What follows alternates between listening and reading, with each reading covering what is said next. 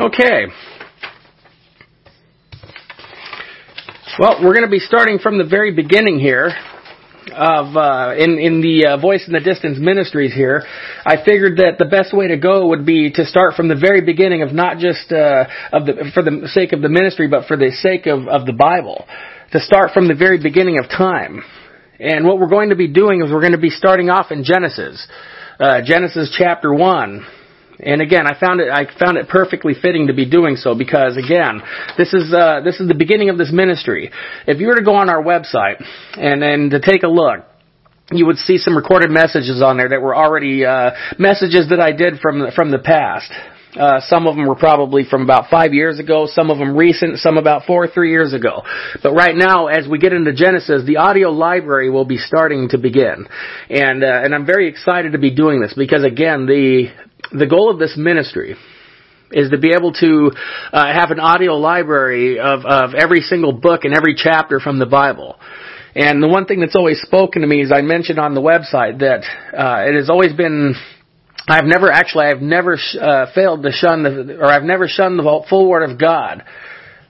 I've never failed to give you the full counsel of God. And that has always spoken to me. And so therefore, that is the reason for this ministry, is to be able to give everything from the Bible, from beginning to end. I've noticed that as I've talked to people throughout the years, that if I ask them if they've ever read any particular passage from the Bible, and a lot of times, no, they have not, or possibly their church will not or have not gone there. And so the goal here is to be able to say that through this particular ministry, I've been able to study this passage. There will come a time where you will open those pages, and it'll be those pages that you open up that the cloud of dust comes out of. And we want to eliminate that. We want to be able to say that I have seen the full counsel of God. And so again, what a better, not a better way to start is by Genesis here. What a better way to start, I mean, is through Genesis chapter 1 at the very beginning. And so Genesis chapter 1, and why I'm starting in Genesis again is because I want to start from the very beginning of not just the Bible, but from the very beginning of time. And I found it fitting, again, for this ministry. So what we're going to do is we're going to start from the beginning, and we're going to see the beginning of the Bible. We're going to see the beginning of time and our existence. And so another important aspect of Genesis is the fact that it is one of the most important books in the Bible as well. The New Testament contains 27 books. And yet Genesis throughout the New Testament was quoted 200 times, okay, of different passages throughout the whole New Testament. Second, it was the foundation that the Bible showed our lives blueprint on. And I haven't met a person yet that has never questioned why they're here or how things got here. Why do we do the things we do? Or the ever so famous, what's wrong with everyone? What's wrong with the world today, right? So, this is going to explain it all. In fact, if you have ever read the Bible from beginning to end, it paints the picture of all those questions and then some. And it started with creation. And then it started with his interaction with the creation. And I love what it says in James chapter 4 verse 8. It says, draw near to God and he will draw near to you. And really, again, this is the goal of this ministry. It is to do that, is to draw you near to God. So that way he will draw near to you. And what a fitting name for it, a voice in the distance, because it is his voice in the distance that we need to be paying attention to. So let's go ahead and start off. If you have a Bible, turn to Genesis chapter 1. And we're going to be starting off in verse 1 through 13. And it says, in the beginning God created the heavens and the earth. And the earth was without form and void, and darkness was on the face of the deep. And the Spirit of God was hovering over the face of the waters. And then God said, let there be light, and there was light. And then God saw the light, that it was good, and God divided the light from the darkness. God called the light day, and the darkness he called night.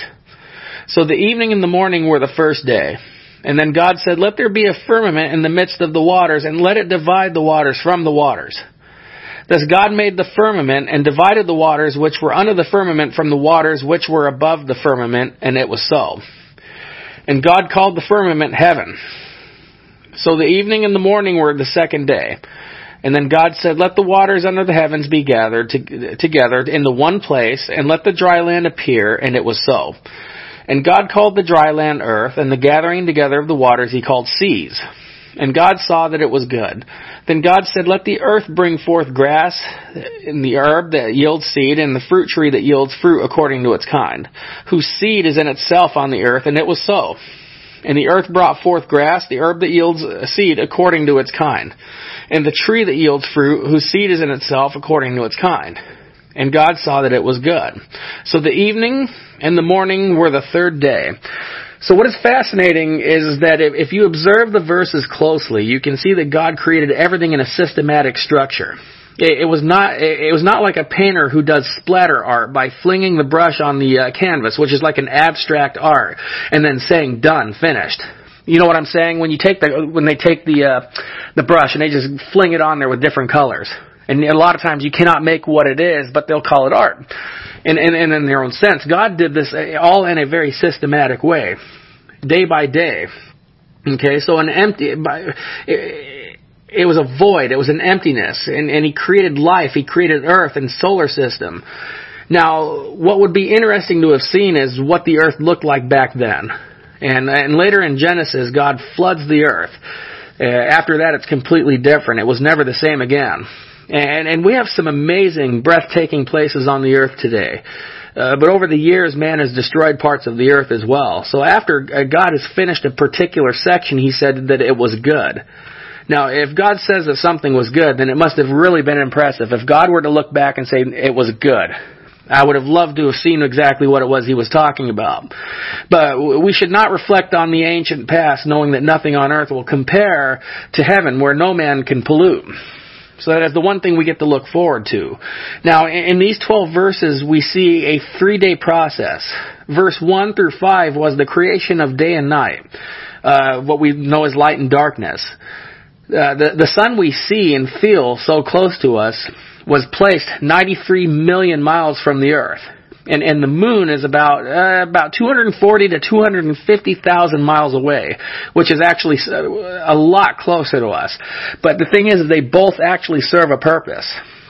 You know, you look at the moon, it provides enough light in remote places around the world for nocturnal animals to see and to hunt. And if we didn't have light from the sun, nothing would grow as well. And then second, God created the rains, which we know is vital for our existence. And in many ways, with light and rain is needed as well.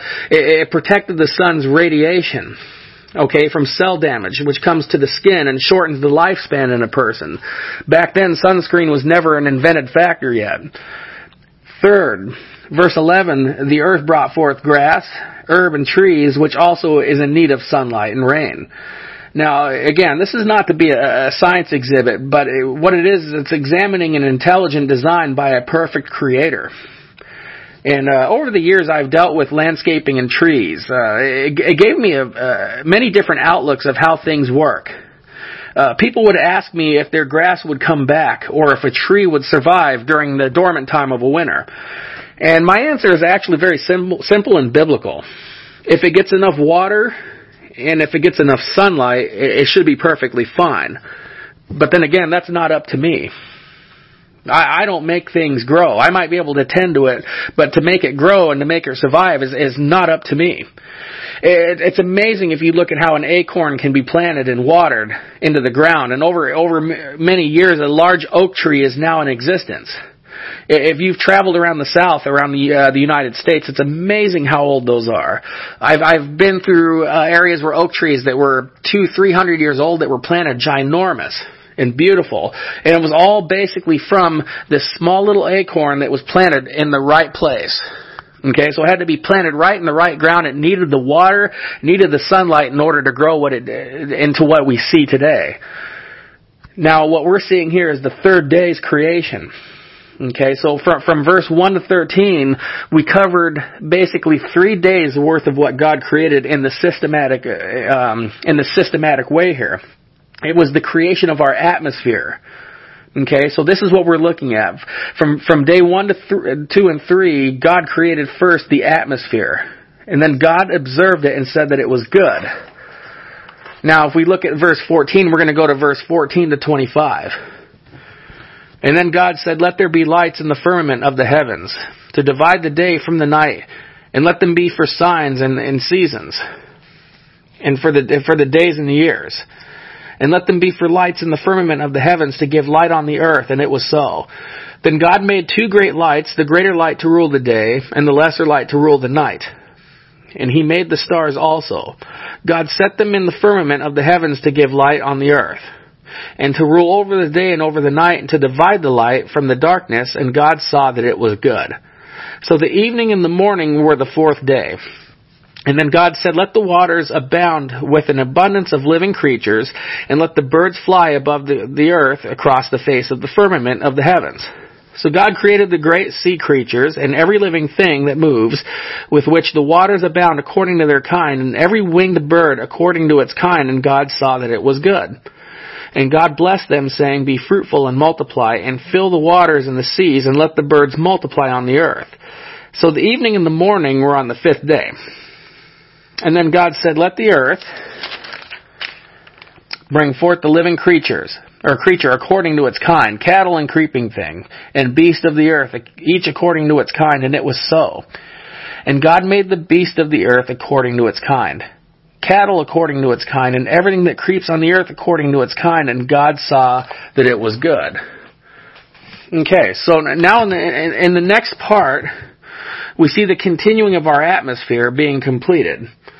And so, within the galaxy and then the creation of our animal kingdom, what's amazing about our God and the creation of our galaxy is the continuing discovery of His glory.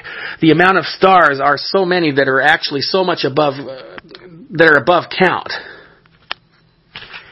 Yet Psalm 147 verse 4 and 5 says that He counts the number of the stars He gives, and He gives names to all of them.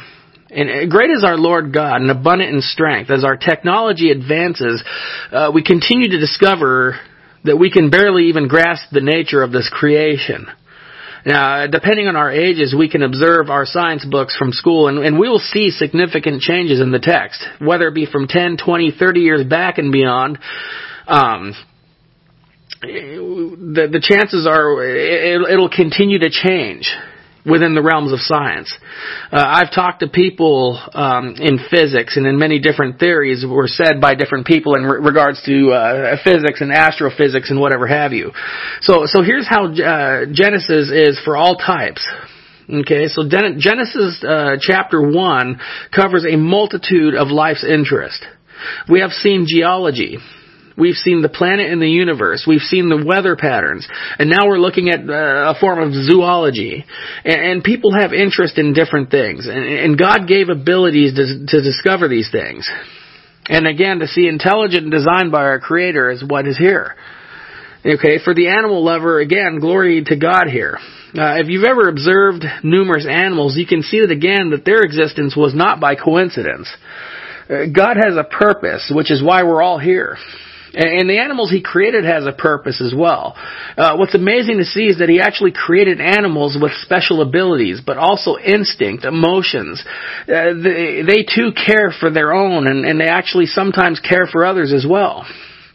And what's very interesting is just recently online, I happened to catch a story, a glimpse of a farmer in Rio, Brazil, who rescued a penguin that was covered in tar, I suppose, is what I remembered. And how a penguin got over to Brazil, that's pretty interesting. But this farmer rescued this penguin and got him back to health and released him back into his habitat. Got him back to health and released him. Now, what is the most interesting thing about this is that on this news cover, this penguin comes back to Rio, Brazil to visit his friend there every single year. He's done this for 5 years in a row, right around the same exact time. And I got to see a video of it. I got to see a video of this penguin coming up to him and greeting him. And I forget how many miles. I want to say 3,000 miles or something like that is how far this penguin swims to meet his friend out in Brazil. And I looked at that and I thought to myself, like, that is not by coincidence. That an animal such as that swims that many miles to visit someone that he remembers and greets right around the same time. I also observed right around the same time frame, I also observed a father and a daughter who raised these two young apes. And they also released them back into their habitat. And what's really neat is that they went back. They went back over into this habitat to find these two apes. They were siblings. And they called for them, and they basically came to the river and they greeted them. And they remembered them, and they were playing together. And it was just like they didn't want them to go. They hugged them. It was really something. It was really a neat thing to see. And they try to go back too every time as well. So I see God's creation. I see God's work here in all things. He said as well. He said that they are to multiply. You know, mothers care for their young. You know, you take birds such as doves. You know, doves are some of the most loyal birds that you'll ever see. If one loses a mate, the surviving one will not mate with another. And what's sad is it seems to have more loyalty than most people do. You take the panda bear, for instance, and someone tried to say that the panda bear was a flawed animal by design due to an offset thumb that it had. Now, what they don't realize is that thumb allows them to strip bamboo and to eat. And that thumb actually allows them to climb as well as they do for their size. So, that is definitely not by a design flaw. That is actually a perfect design for that particular animal to do what he has to do. And again, I have witnessed animals save the lives of humans. You look at God, you know, God used ravens to feed Elijah, the prophet, as he was hiding from the people of Israel when Elijah prayed for no rain. Okay? And that's another interesting story that's later on in the Bible. There was a time where the prophet Elijah prayed for no rain in Israel for 1 year. And they were pretty much all after him, so he ended up having to hide out in the valleys and in the caves. And of all things that God utilized to take care of Elijah was ravens. Elijah was fed and cared for by ravens. And if you've ever read the book of Leviticus, those kind of birds would be considered unclean animals from a Levitical standard. And in the Eastern culture, too, those particular birds are considered birds of doom. So, look what God did. He utilized these birds to care for one of His prophets. I look at what Jesus said, too. That Jesus said that the birds of the air are fed by God. In Matthew chapter 6, verse 26. The birds of the air are fed by God, and they don't soar or reap. So God made the beasts of the earth and after its kind, and God saw that it was good. And we too can see and say the same exact thing, that it was good. We don't see any design flaws here. Observe verse 26. And then God said, "Let us make man in our image, according to our likeness. Let them have dominion over fish in the sea, over the birds of the air, and over the cattle, over all the earth, and over every creeping thing that creeps on the earth." So God created man in His own image. In the image of God He created him. Male and female He created them. And then God blessed them. And God said to them, "Be fruitful and multiply. Fill the earth and subdue it. Have dominion over the fish of the sea, over the birds of the air, and over every living thing that moves on the earth." And God said, "See, I have given you every herb that yields seed, which is on the face of the earth. And every tree whose fruit yields seed, to you it shall be for food. Also to every beast of the air, and to every living thing that creeps on the earth, which is there as life, I have given every green herb for food." And it was so.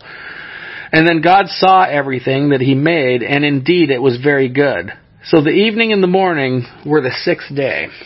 So what we're looking now again is kind of like the apex of God's creation, which is us, created in His image. This is the highest point, right? Like it's amazing how our parents, sometimes we look so much like our parents. We'll look like certain siblings.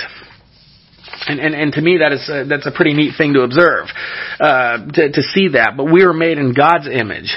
Okay, so in the last section we see that God creates man. And this is the final finish of God's creation.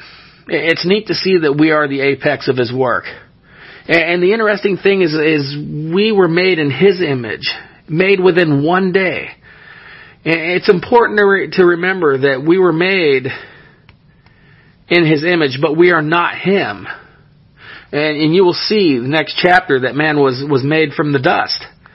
But it makes perfect sense when we have children. There is a resemblance, either father or mother. Certain traits also are inherited as well. There's the old saying that the apple doesn't fall far from the tree.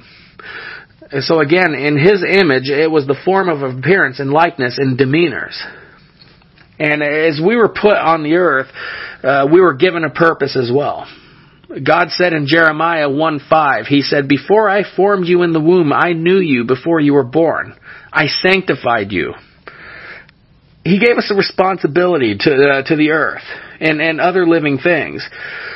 If you've ever had children, you can understand exactly the concept of these verses. And really even non-believing people to the Bible act upon what God instructed. Think of verse 29 and 30. "I have given you every herb that yields seed, which is on the face of the earth. To you it shall be food." Verse 30, "I have given every green herb for food." So for many years they were vegans. It wasn't until after the flood that during the flood of Noah, that meat was eaten, which is in Genesis chapter 9. So eventually we're going to get there pretty soon, hopefully. So it wasn't until then, after the flood, that meat was delivered to us as a part of food. So that was about a 1600-year gap from Adam to the flood. You could look at the genealogy from Adam's son Seth to Noah, and then from there you could do the math. So it turns out to be about 1600 to 1650 years that the earth was pretty much vegan. And Genesis chapter 1 really shows the glory of God and why it's good to be a part of Him. After the completion of everything, He said that it was good. And we're going to witness throughout Genesis the difference between God's perfection and man's downfalls. See, whenever we need to know about something or to see how something works, we seek an instruction manual. An instruction manual from the manufacturer. But most of the time it's because we broke or we tweaked something. See, God never knew sin. Everything about Him was perfect. God knew no sin, but He at least knows how to clean it up, which is what we will witness as we continue through the Bible. Now, what I want to do here is pretty much I just want to kind of share my heart a little bit. In regards to creation and Genesis chapter 1. When we look at our created lives, and as we continue in the next few chapters, we're going to see changes that were affected, and these are changes that we all pretty much share in these things. And that is the winding down of time. Okay, so because of the fall of man, time was really shortened here. In fact, later in Genesis, after the flood, we will see that God shortens time on earth for even more for man, because there's an age limit on our time, which is on Genesis chapter 6. We will see that God basically no longer allowed man to live as long as he did. Time is one of our most important factors in life, because it's something that we cannot get back. Okay, now over time I've heard people say that I've killed time, I've killed some time.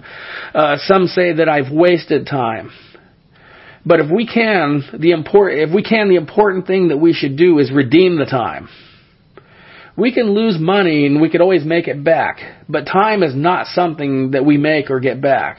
See, yesterday is come and gone. Okay, and the older you get, the faster it goes. And I remember my dad telling me that, and I used to think to myself, like, well, I didn't think anything of it until I got older. And for those of you that are probably in your mid-20s to 30s, you experience it. You experience it just go faster and faster. See, God does exist. And Genesis is a good example of such, because when we look at the design of everything around us that we read about, how can any of this be denied? Right? How can any of this be denied?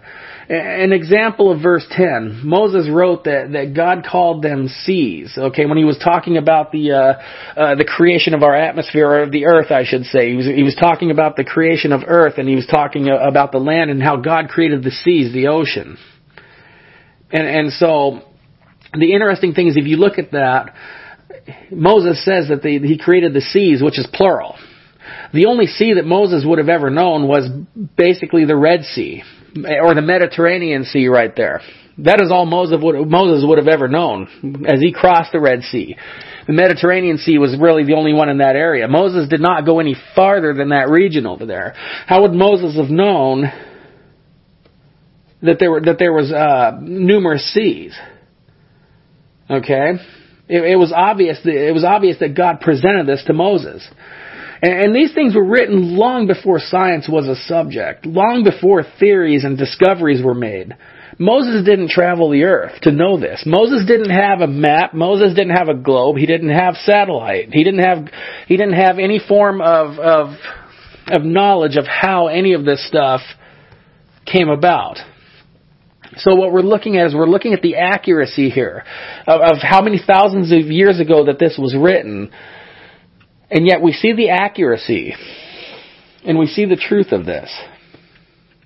Right? See, all of the theories about how things got here, or how we evolved here, are in textbooks only.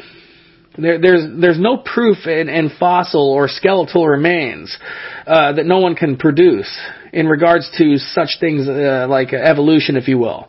But the Bible has numerous remnants of the existence of God's creation. God knows the heart and the mind of skeptics. And I believe that He allowed things to be found because of the skeptic. But most of all, He wants us to find Him because He loves us. He sent His only begotten Son to die for our sins. He created us because He loves us and sent an access to Him. Read John 3:16 and 17. For God so loved the world that He sent His only begotten Son. He wanted everyone to have everlasting life, and it could only be done through Him. Okay, so I explain that now because we're eventually going to get into the point where we're going to see why we needed a Savior. And we're going to be getting into that in the next few chapters. But see, the thing is it's the only way. It's the only way to see our God who created us. It's the only way that we'll ever be able to see the heavens that He created. And if you want to receive this salvation, I want to invite you to say a prayer with me. It's a prayer of salvation that basically you're saying that, yes, I do believe in you. That I do believe in God, and that I do trust in Him.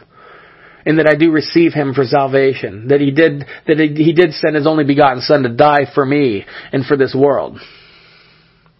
So if there is an interest, if you feel that the Holy Spirit has spoken to you upon your heart, I want you to repeat this prayer after me. Dear God, I come before you, Lord, to ask for forgiveness of my sins. Father, please forgive me. I confess to you that I am a sinner, Lord. And I ask of you to wash me clean, Lord. I ask of you to receive me into your kingdom, Lord. And Lord, I invite you into my heart now, Lord.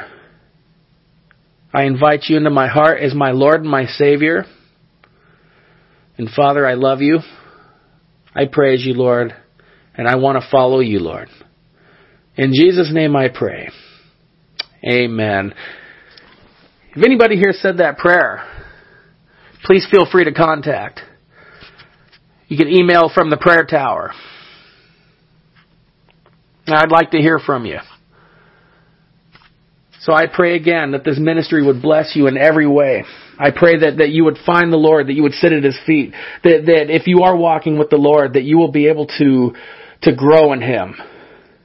Okay, so the mission of this is not to preach to the saints.